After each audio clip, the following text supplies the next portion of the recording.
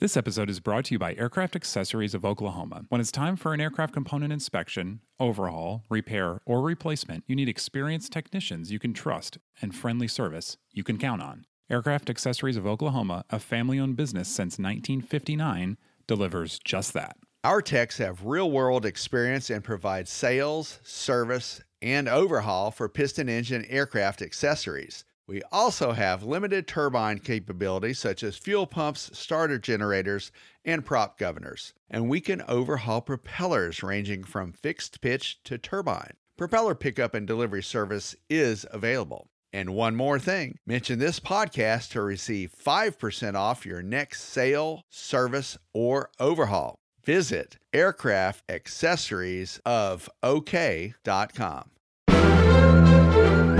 AOPA presents Never Again, true pilot stories from the world of general aviation. In this episode, climbing to stay in visual meteorological conditions sometimes works and sometimes doesn't. We'll explore the latter in Suckered In by Andy Clark.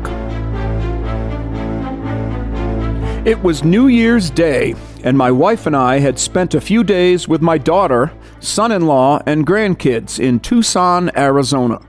I had made the flight from Tucson to Hayward, California, and our home in the San Francisco Bay many times before. I guess in hindsight, that had made me a bit complacent. The weather over the Mojave Desert is usually dry and warm, and the winds light. That morning, I looked at the weather, as usual, and a cold front was heading toward Tucson. But I concluded the flight would be okay. The cold front was heading east from the Pacific coast, but most of the precipitation was over Palm Springs, California, and Phoenix, and the track we would be on would take us between the severe weather. Or so I thought. This was my first mistake. I should have paid more attention.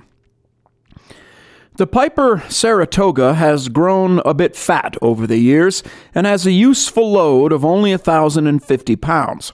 It is also quite nose-heavy with full fuel, so with my wife in the back seat and the luggage on board, we could only put on 65 gallons to stay within the envelope.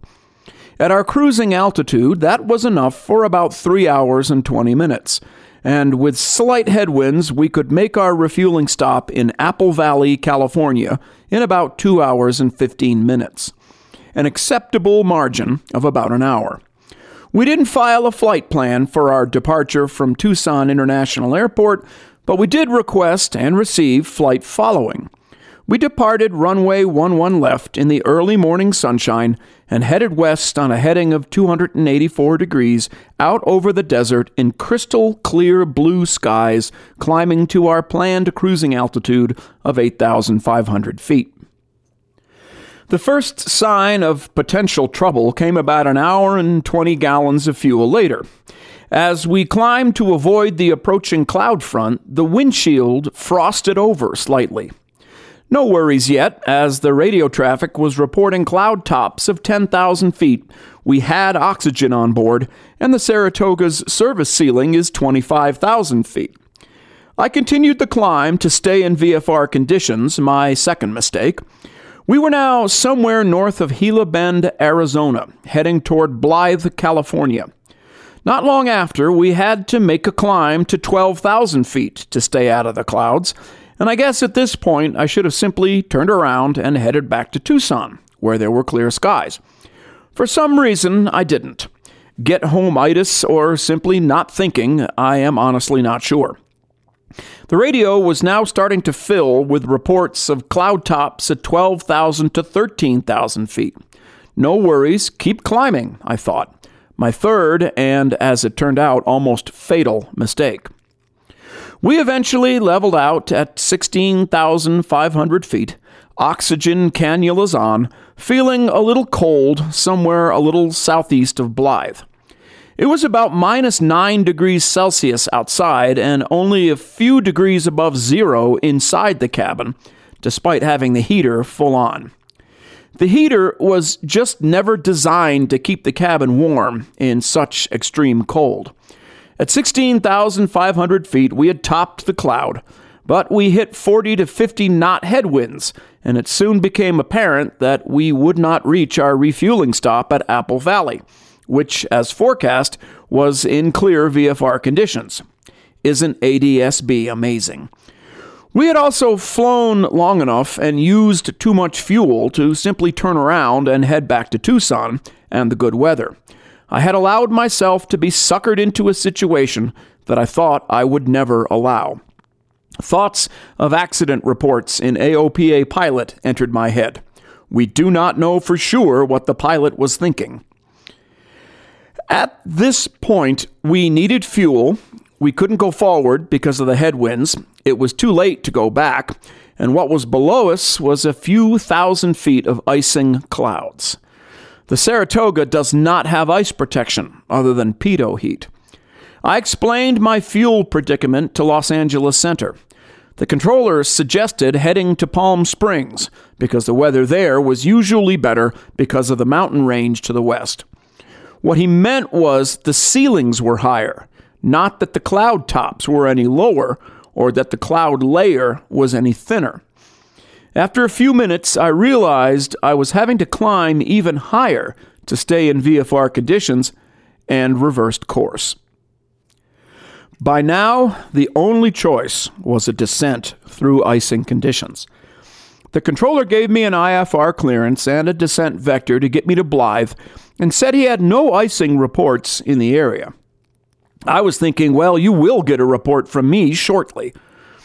I went through a mental checklist of what to do in icing in a Saratoga. Pitot heat on, cabin heat on full, double-check the alternate air lever, but don't open it unless the engine starts running a little rough. Autopilot off, nose down, and an airspeed not to exceed 167 knots, which is VNE. This would minimize our time in the clouds. As we started through the cloud, the Saratoga started picking up ice almost immediately. I held a heading and a descent rate while thinking there is no way we could have held altitude or climbed with this much ice on the airframe. The controller said I was drifting to the right, but I was hesitant to start correcting, so simply accepted the small drift. Down we went at about 1,500 feet per minute, trying to minimize the time we spent in the clouds. Turns out I did this bit about right, or was I just lucky? At about 3,000 feet, having descended through about 9,000 feet of icing, we broke out of the clouds into warmer air, and the ice started to melt and fly off the wings and the propeller. As I gently leveled off at about 2,000 feet, put some power back in, and canceled IFR, the last big chunks of ice dislodged from the wings. The landing in Blythe was uneventful, although I made the approach slightly faster than normal, just in case there was still some ice on the wings that I could not see. Inspection on the ground revealed clear ice clinging to the leading edges. However, it soon melted, leaving a small puddle on the ramp. We refueled, and by the time we left Blythe, we were on the west side of the cold front, and the weather was clear VFR all the way home. I still think about this flight every time I take off.